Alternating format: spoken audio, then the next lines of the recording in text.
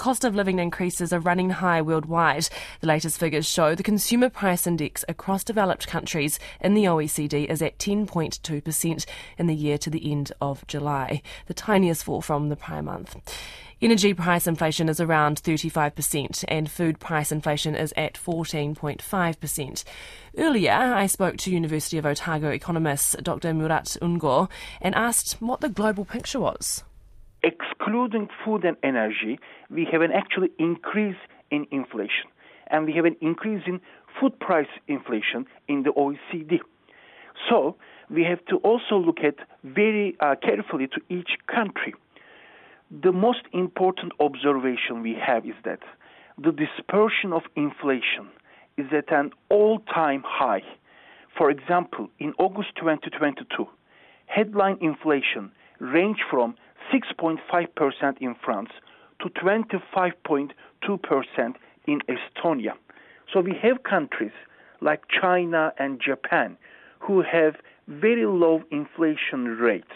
On the other hand, we have countries like Argentina, like Turkey, like Sri Lanka with very high inflation rates.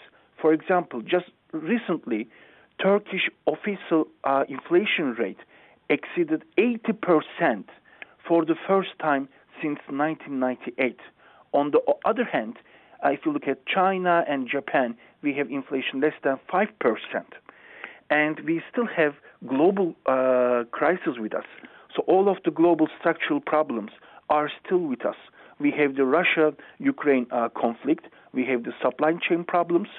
And therefore, I'm not optimistic looking at the recent OECD numbers. Now, in terms of how New Zealand sits amongst this, our inflation not in the double digits yet, what is the outlook looking at these figures in the OECD? Yes, you are right.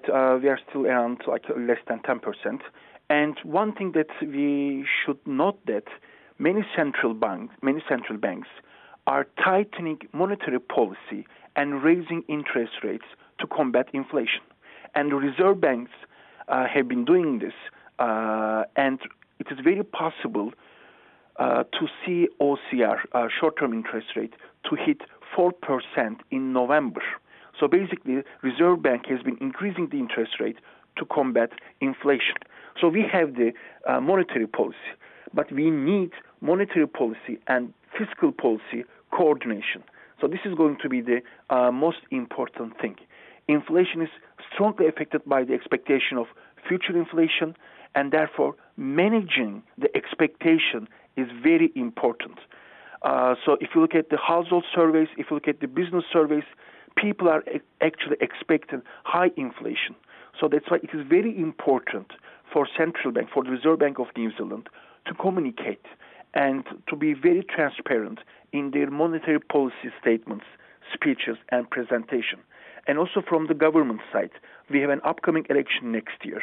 So we should stay away from the populist policies, and we shouldn't increase the expenditures immediately.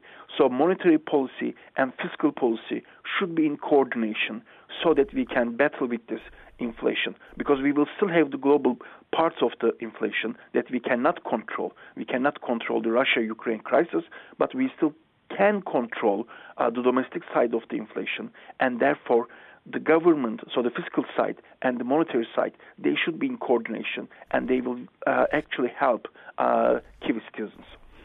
Can you just tell me what sort of those policies you're speaking of, and also are you seeing that happen in the direction just in recent months? So higher interest rates reduce demand and lower inflation. So this is why central banks are hiking interest rates.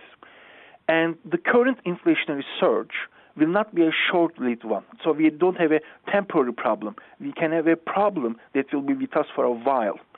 So therefore, if the significant portion of the New Zealand society also considers the pace of price increases as the best indicator of the economy, then some may suggest expansionary fiscal policies by raising spending to increase the popularity of the government. But that could be actually a trap. So such populist policies will boost demand and increase inflation, and we will go into the price increases trap. So currently I do not see such a policy, but what I say is just a warning, because we see this in many developing countries. I just mentioned Argentina and Turkey. It is very common in those developing countries for governments just before the election to pump money into the economic environment so that they're boosting the demand and increasing the inflation. I think the New Zealand government should be very aware of this kind of trap, so therefore they should be extremely careful not boosting the demand and increasing the inflation.